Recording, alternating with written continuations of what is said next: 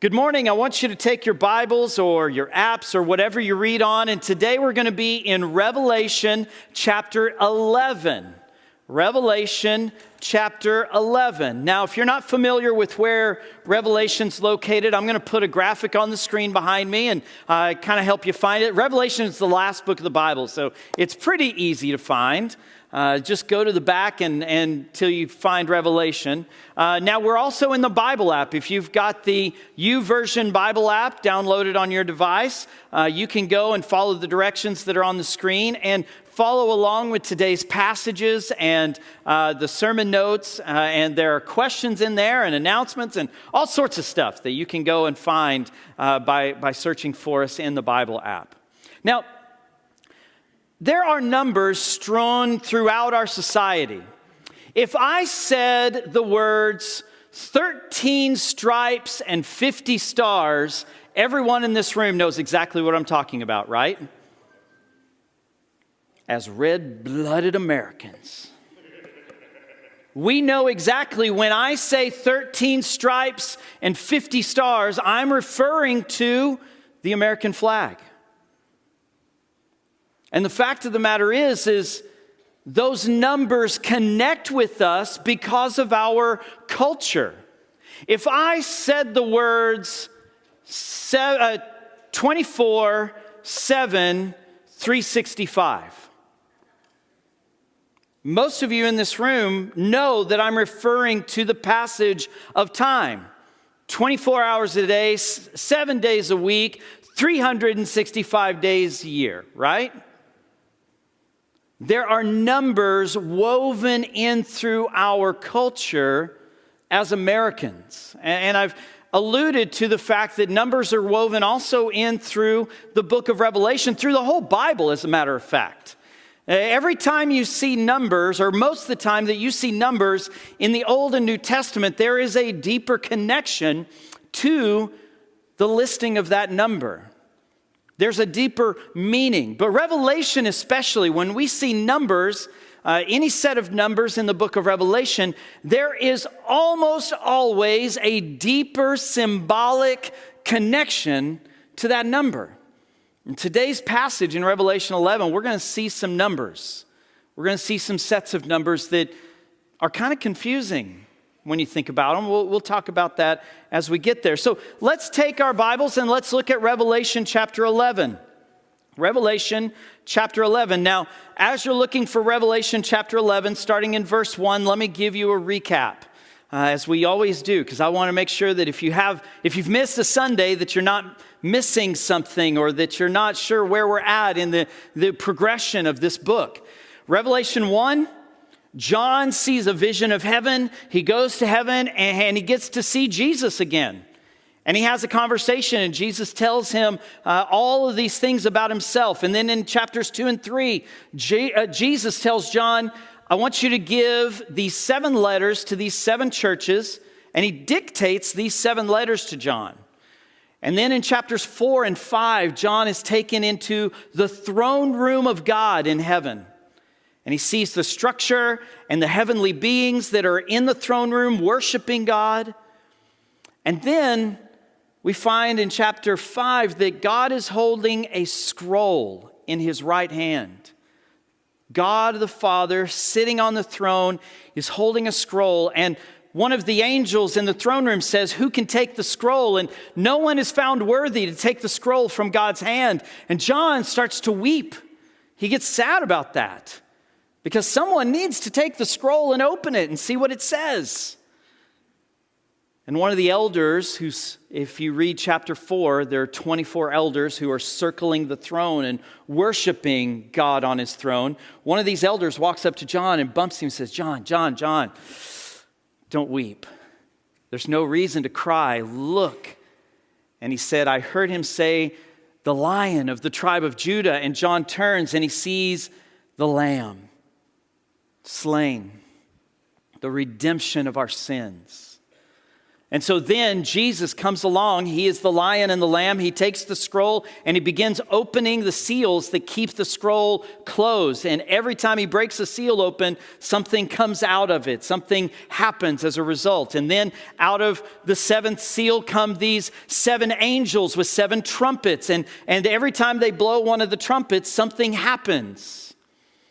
Now, we have come to the point where the 7th trumpet is about to be blown. So look with me in chapter 11, verse 1.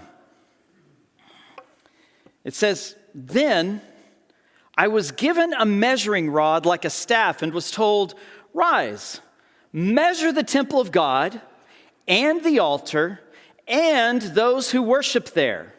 But do not measure the court outside the temple.' Leave that out. For it was given over to the nations, and they will trample the holy city for 42 months. So John is given a measuring rod. Gentlemen, it's like John's given a measuring tape. And he's told, go measure these parts of the temple and the people in the temple. And so he goes and he follows those directions. Now, this is directly pointing back. Remember, everything in Revelation is pointing back to something in the Old Testament or something that Jesus did or said. This passage is directly pointing back to Ezekiel chapters 40 through 48. In that section of Ezekiel, an angel measures various parts of the temple and the furniture in the temple, the components of the temple. And if you read Ezekiel 40 through 48, it is a prophecy about God establishing his protection for the people who will follow him. If you read through those 8 chapters, that section of Ezekiel is telling us that God is establishing the protecting of his people. You see, the temple, when you think symbolically, what is the temple? The temple in the Old Testament was the dwelling place of God, right? It was the place where God's presence would come and dwell. If you go back to the Old Testament, the Ark of the Covenant was literally like his seat. But what else was the temple?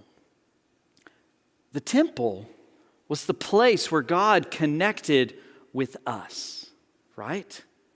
And so the temple symbolically is God's presence and his connection to us in his presence. Now, we're also going to see towards the end of the book of Revelation, there's another measuring. It's a measuring of the city of God. And in that situation, the angel comes along and measures the city of God. And it's alluding to the fact the city of God is after everything's done and we're in heaven. There's a new creation. And in chapter 21, it's the part where God is establishing his eternal protection and provision for all of us as followers of Jesus. And so this measuring is very, very symbolic. So think about these reference points for a moment. John is told to go and measure the temple and its people. And so God is telling us as followers of Jesus, I'm about to do something that involves my presence and my connection to you. And so that leads me to today's big idea. This is the idea, the main point of today's message, and I want you to take it and think about it. And that idea is simply this: God's presence provides and protects. His very presence provides for you and protects you. You remember the old cartoons where the mouse would be fighting the cat, and the cat all of a sudden would shrink away from this tiny little mouse and get incredibly scared? And then the cartoon camera would pan out a little bit, and there's the big bulldog standing behind the mouse. Remember that cartoon? God is the bulldog. His very presence in your life keeps you protected. There's nothing, if Jesus is within you, if his Holy Spirit is inside of you, there is nothing that can touch you. He will provide and protect you spiritually. And let me be very clear. I'm not saying that if you have Jesus that all of your needs will be met and you will be wealthy and you'll never get sick. I'm not saying that because that's not biblical.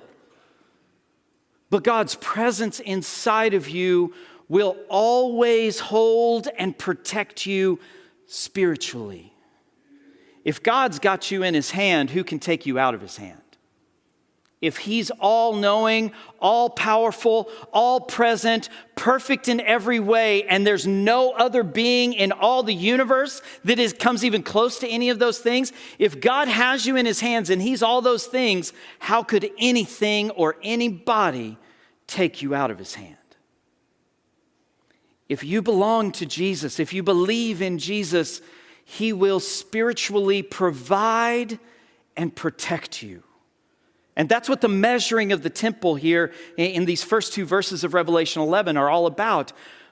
John is measuring the dwelling place of God and the connection point between God and us, showing that God is establishing us and providing and protecting us in that.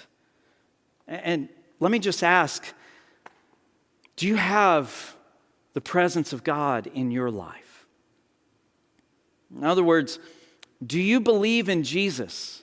Do you believe in everything that Jesus is, everything he came and did, that he died for you on a cross to rescue, to save you from your sins, that he rose again on the third day, and that without him, because you and I and every person ever born on this planet other than Jesus himself, because we are all sinners, we need that rescuing. We need that saving from our sins. We can't rescue ourselves. We can't save ourselves from our sins. We need somebody.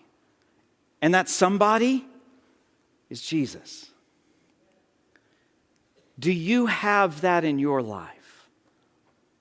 Do you believe in Jesus? Have you committed your life to him so that God can provide and protect for you? That's the question this morning. If you're sitting there today and you're not sure if you have Jesus in your life, or maybe you're sitting there and you're saying, I've never come to that place where I've placed my trust and my commitment to him because of what I believe about him. If you've never come to that place or you're unsure, I want you to respond today. Fill out a Connect card. We'll have an altar time at the end of the service, and you can come forward and talk to one of our elders. Come see me out in the foyer. But if you're not sure about where you are in your belief with Jesus, come talk to somebody. Connect, reach out to one of us.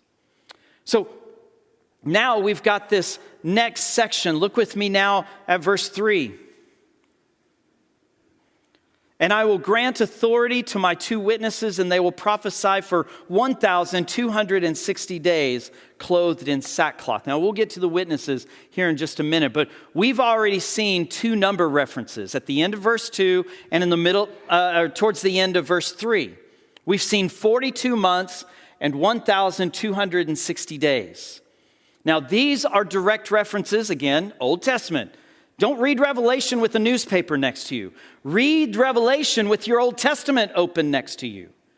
Because John is making direct references to Daniel chapter 7 and Daniel chapter 12.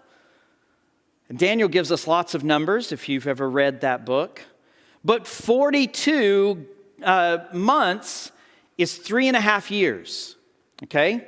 Are you with me so far? Crunch the numbers in your head. 42 months equals 3.5 years.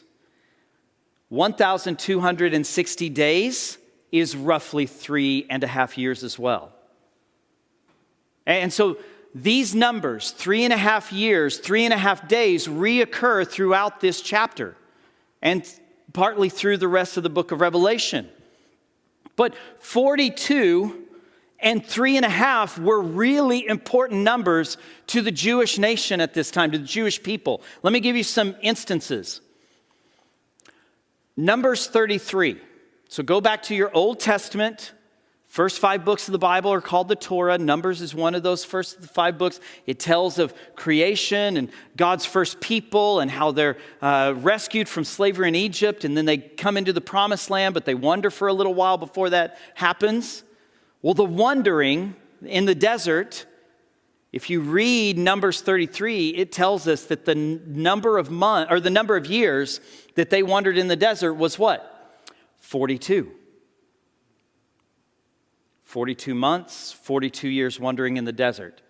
If you read Luke chapter 4, you're going to read a reference to Elijah in the Old Testament. And Elijah, one of the things he did, he was this great prophet in the Old Testament. He's actually considered the greatest of prophets other than Moses.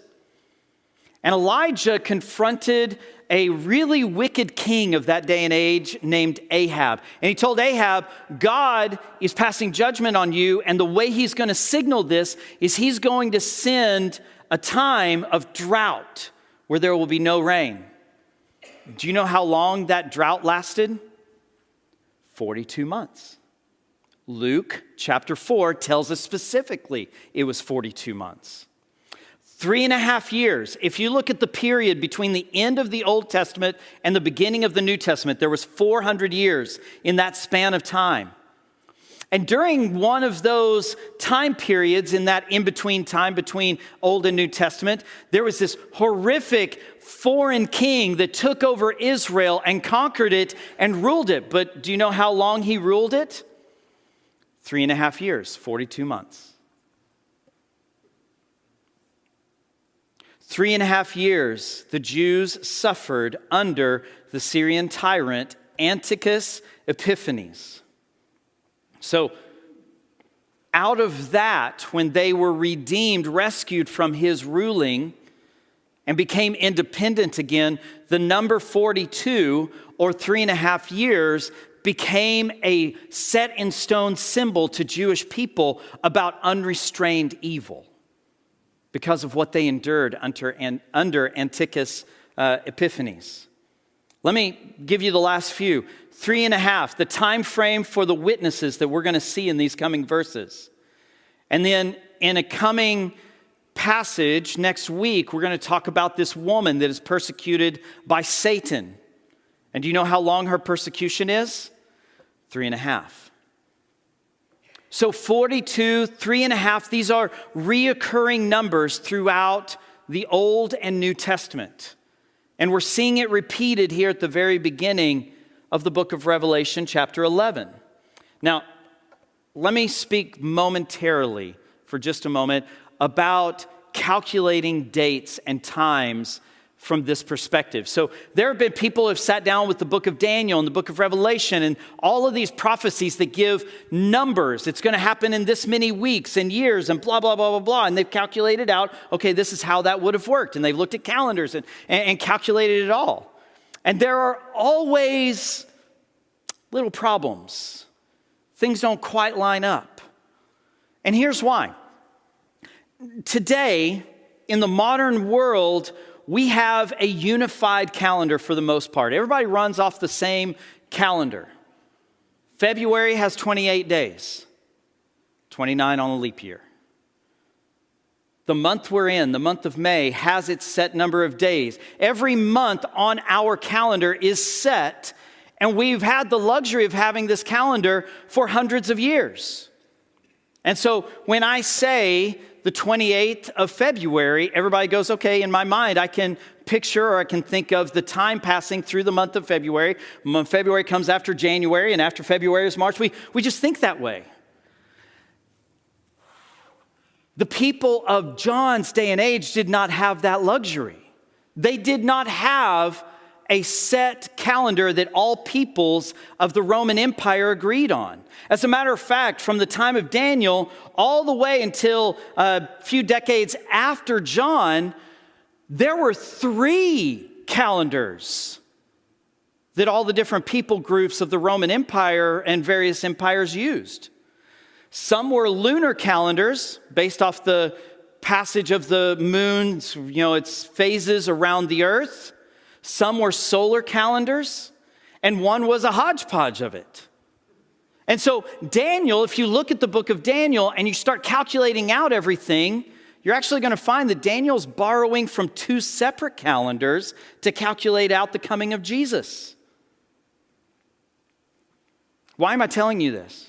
Some of you are like, this is boring. Okay, they didn't have a unified calendar. Whoop-dee!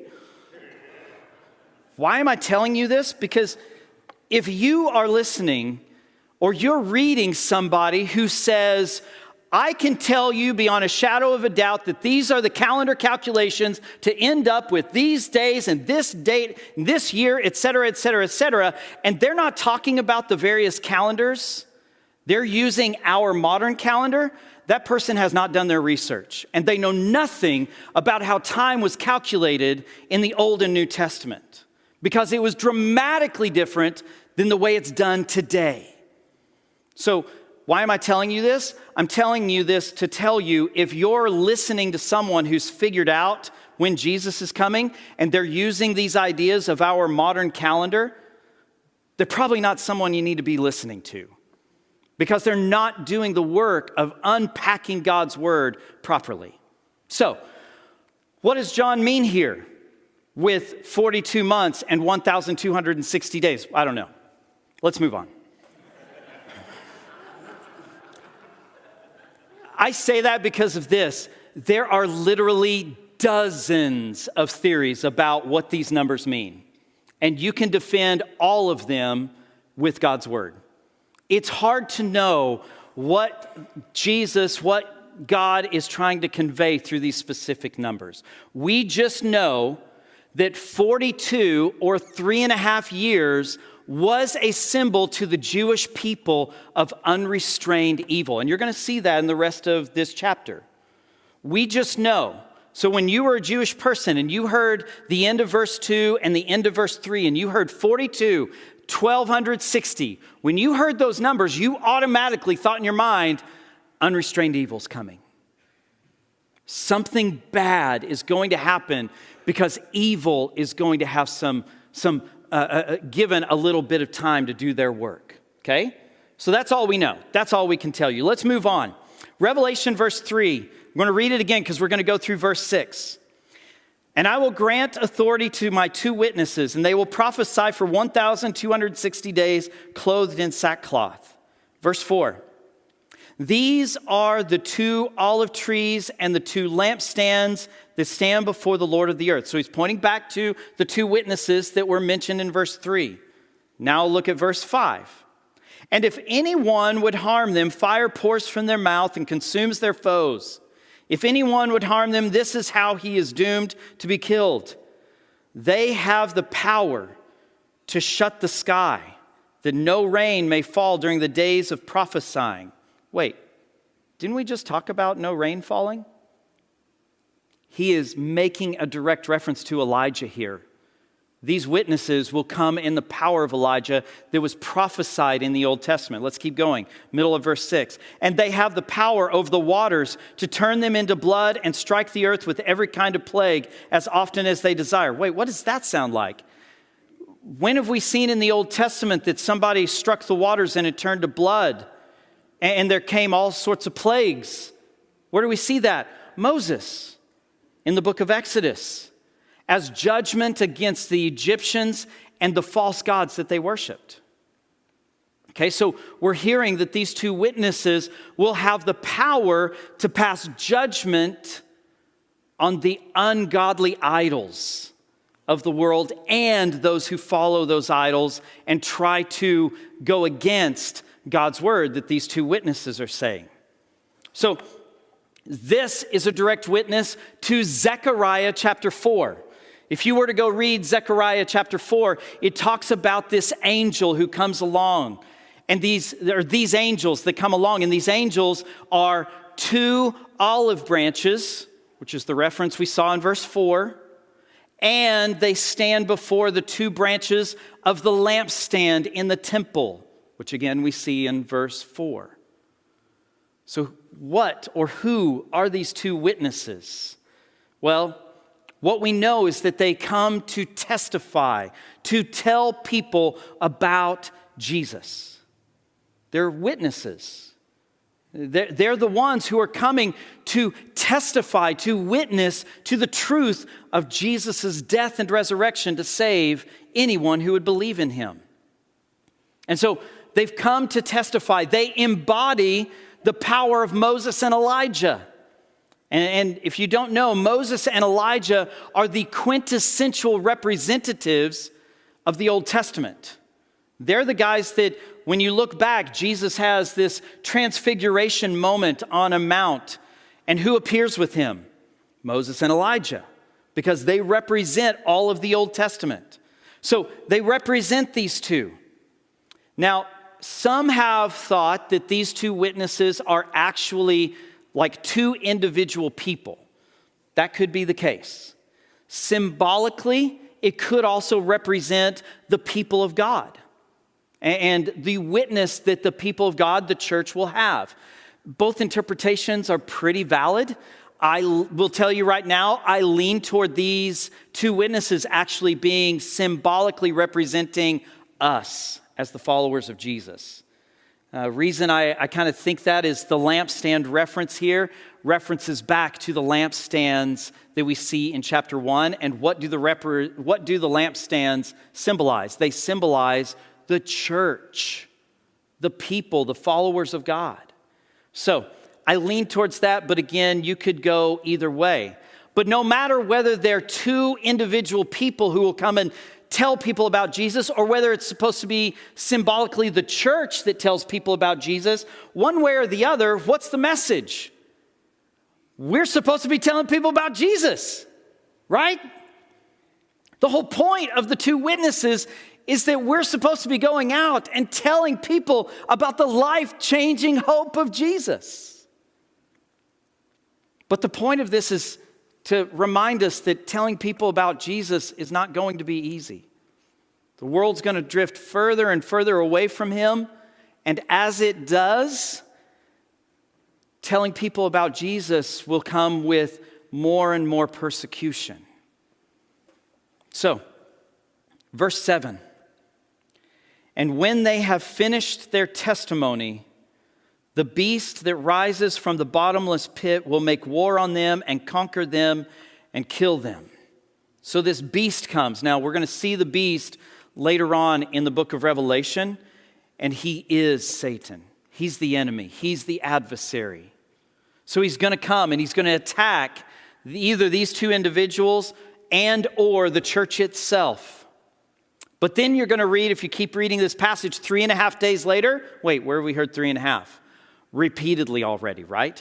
3.5 days later, 3.5 being a representation of unrestrained evil. After that 3.5 days, guess what? The two witnesses rise from the dead. And from heaven, God calls them up into heaven. He literally says, "Come up here." And so this, I think, is telling us that there's going to be a time when talking about Jesus will almost guarantee you incredible persecution. And no matter what happens, no matter how bleak things look, there's always going to be redemption, resurrection, and ascension into heaven. We will, as followers of Jesus, have eternity with Jesus. But guys, don't be mistaken. Things are going to get hard. Now look with me in verse 12. Then they heard the loud voice from heaven saying to them, "Come up here." And they went up to heaven in a cloud, and their enemies watched them. There's going to be a time, no matter what happens to the church, no matter what happens to any of us as individual followers of Jesus, there will come a time when God will redeem everything. If you read ahead to the end of Revelation, he creates a new earth, and we get new bodies, and we live eternally in perfection in the presence of God. Remember the big idea. God's presence provides and protects. So let's wrap this up. Look with me in verse 14. the second woe has passed. So this is, if you think back to last week, this means the sixth trumpet has been blown, and what comes from it is the second woe. He says the second woe is past. Behold, the third woe is to come. Verse 15, then the seventh angel blew his trumpet, and there were loud voices in heaven. Now stop right there. Every time we've seen a trumpet blown, horrific, terrible, life-destroying things have come from that trumpet. But look at what comes from the seventh trumpet. And there were loud voices from heaven saying, the kingdom of the world has become the kingdom of our Lord and of his Christ, and he shall reign forever and ever. And the 24 elders who sit on their thrones before God fell on their faces and worshiped God, saying, we give thanks to you, Lord God Almighty, who is and who was, for you have taken your great power and begun to reign. The nations raged, but your wrath came, and the time for the dead to be judged, and for the rewarding of your servants, the prophets and saints, and those who fear your name, both small and great, and for the destroying of the destroyers of the earth. And then God's temple in heaven was opened, and the ark of the covenant was seen within the temple. And there were flashes of lightning, rumblings, peals of thunder, an earthquake, and heavy hail. The proclamation of the seventh trumpet is not a woe to the followers of Jesus. It is glorification for the followers of Jesus. Now, if you're not a follower of Jesus, this is not a good scenario for you, because God's kingdom belongs to his followers. And so the proclamation of the seventh trumpet is a reference to the end, where we see God's ultimate forever and ever victory. But there's no woe here for us, because remember, God provides and God protects. And the end of the account, the end of the story for us, is that we get to be with God. We get perfect bodies. We get to live eternally in perfection with him. But please hear me. Go back to the two witnesses. Things are going to get rough before they get better. And we need to be prepared for that. We're about to celebrate the Lord's Supper together. And I would argue theologically that one of the things the Lord's Supper calls us to is to help remind us of God's presence. Think about the symbolism that we remember with the Lord's Supper. What's the symbolism? We eat the bread, and the bread reminds us of Jesus' body that was broken for us, right? And we drink the cup, and we remember that Jesus shed his blood to save us and put us under a new covenant where we can be rescued from our sins and declared innocent by the blood of Jesus. If everything in our lives was destroyed, the blood of Jesus would be enough for us. The blood of Jesus is provision. It is protection. Because once you belong to God, nothing can snatch you away from him. Join me in prayer. Almighty God, we thank you for this time.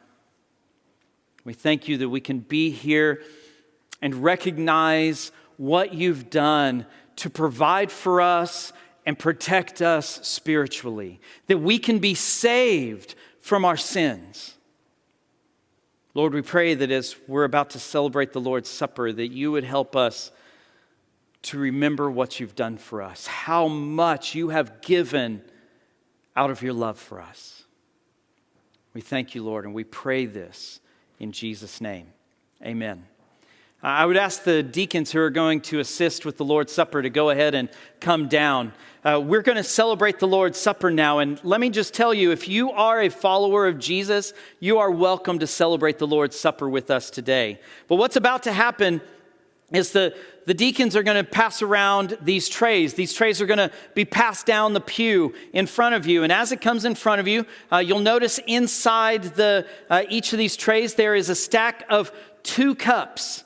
So as it comes by, pull out the stack of 2 cups. In the top cup is the juice, and the bottom cup is the bread. And if you need some help, if you struggle to grab those 2 cups out of the tray, please just wave to the deacon that's at the end of your row, and he'll come by and help you, give you some assistance with that. But I want you to hold on to these as everything is dispersed. And then the deacons are going to come back forward and get the elements themselves. And then I will guide us into the celebrating of the Lord's Supper. We'll all do it together. So will you join me in prayer as we move into celebrating this together? Lord, we thank you again. We thank you for Jesus. We thank you for the love that Jesus has for us, the love that is so immense, so unbounded, unlimited in all of its ways, that love that died on a cross to rescue us from our sins. And then 3 days later rose from the grave, declaring victory over that sin. Lord, we pray that as we celebrate this morning, that we would remember all that you've done for us. We would remember Jesus today. We thank you and we pray this in his name, the name of Jesus Christ, our Lord and our Savior. Amen. Deacons, you can take the elements.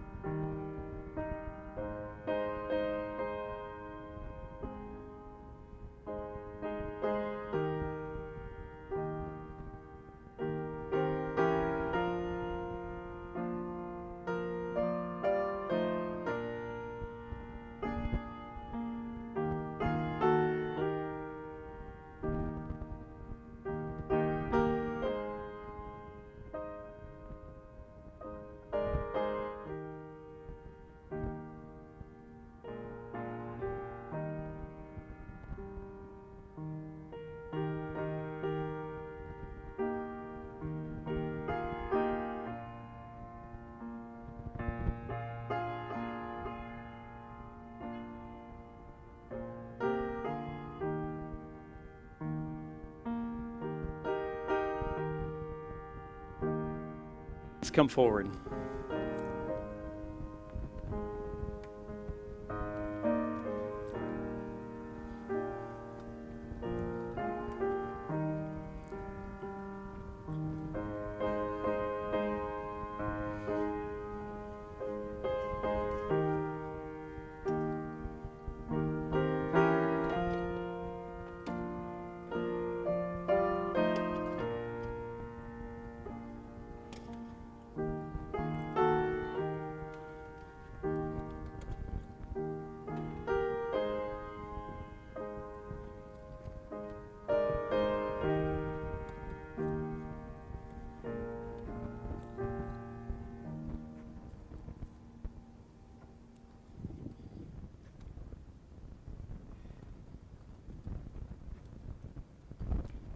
on the night before Jesus was betrayed, he had a Passover meal with his followers.